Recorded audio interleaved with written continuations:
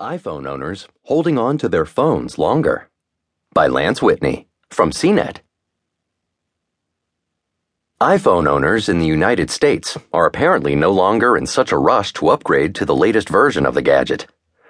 Among people who upgraded from an old iPhone to a new one, the age of the old phones has increased over the past several years, meaning people are waiting longer to upgrade, according to data released Tuesday by research firm Consumer Intelligence Research Partners.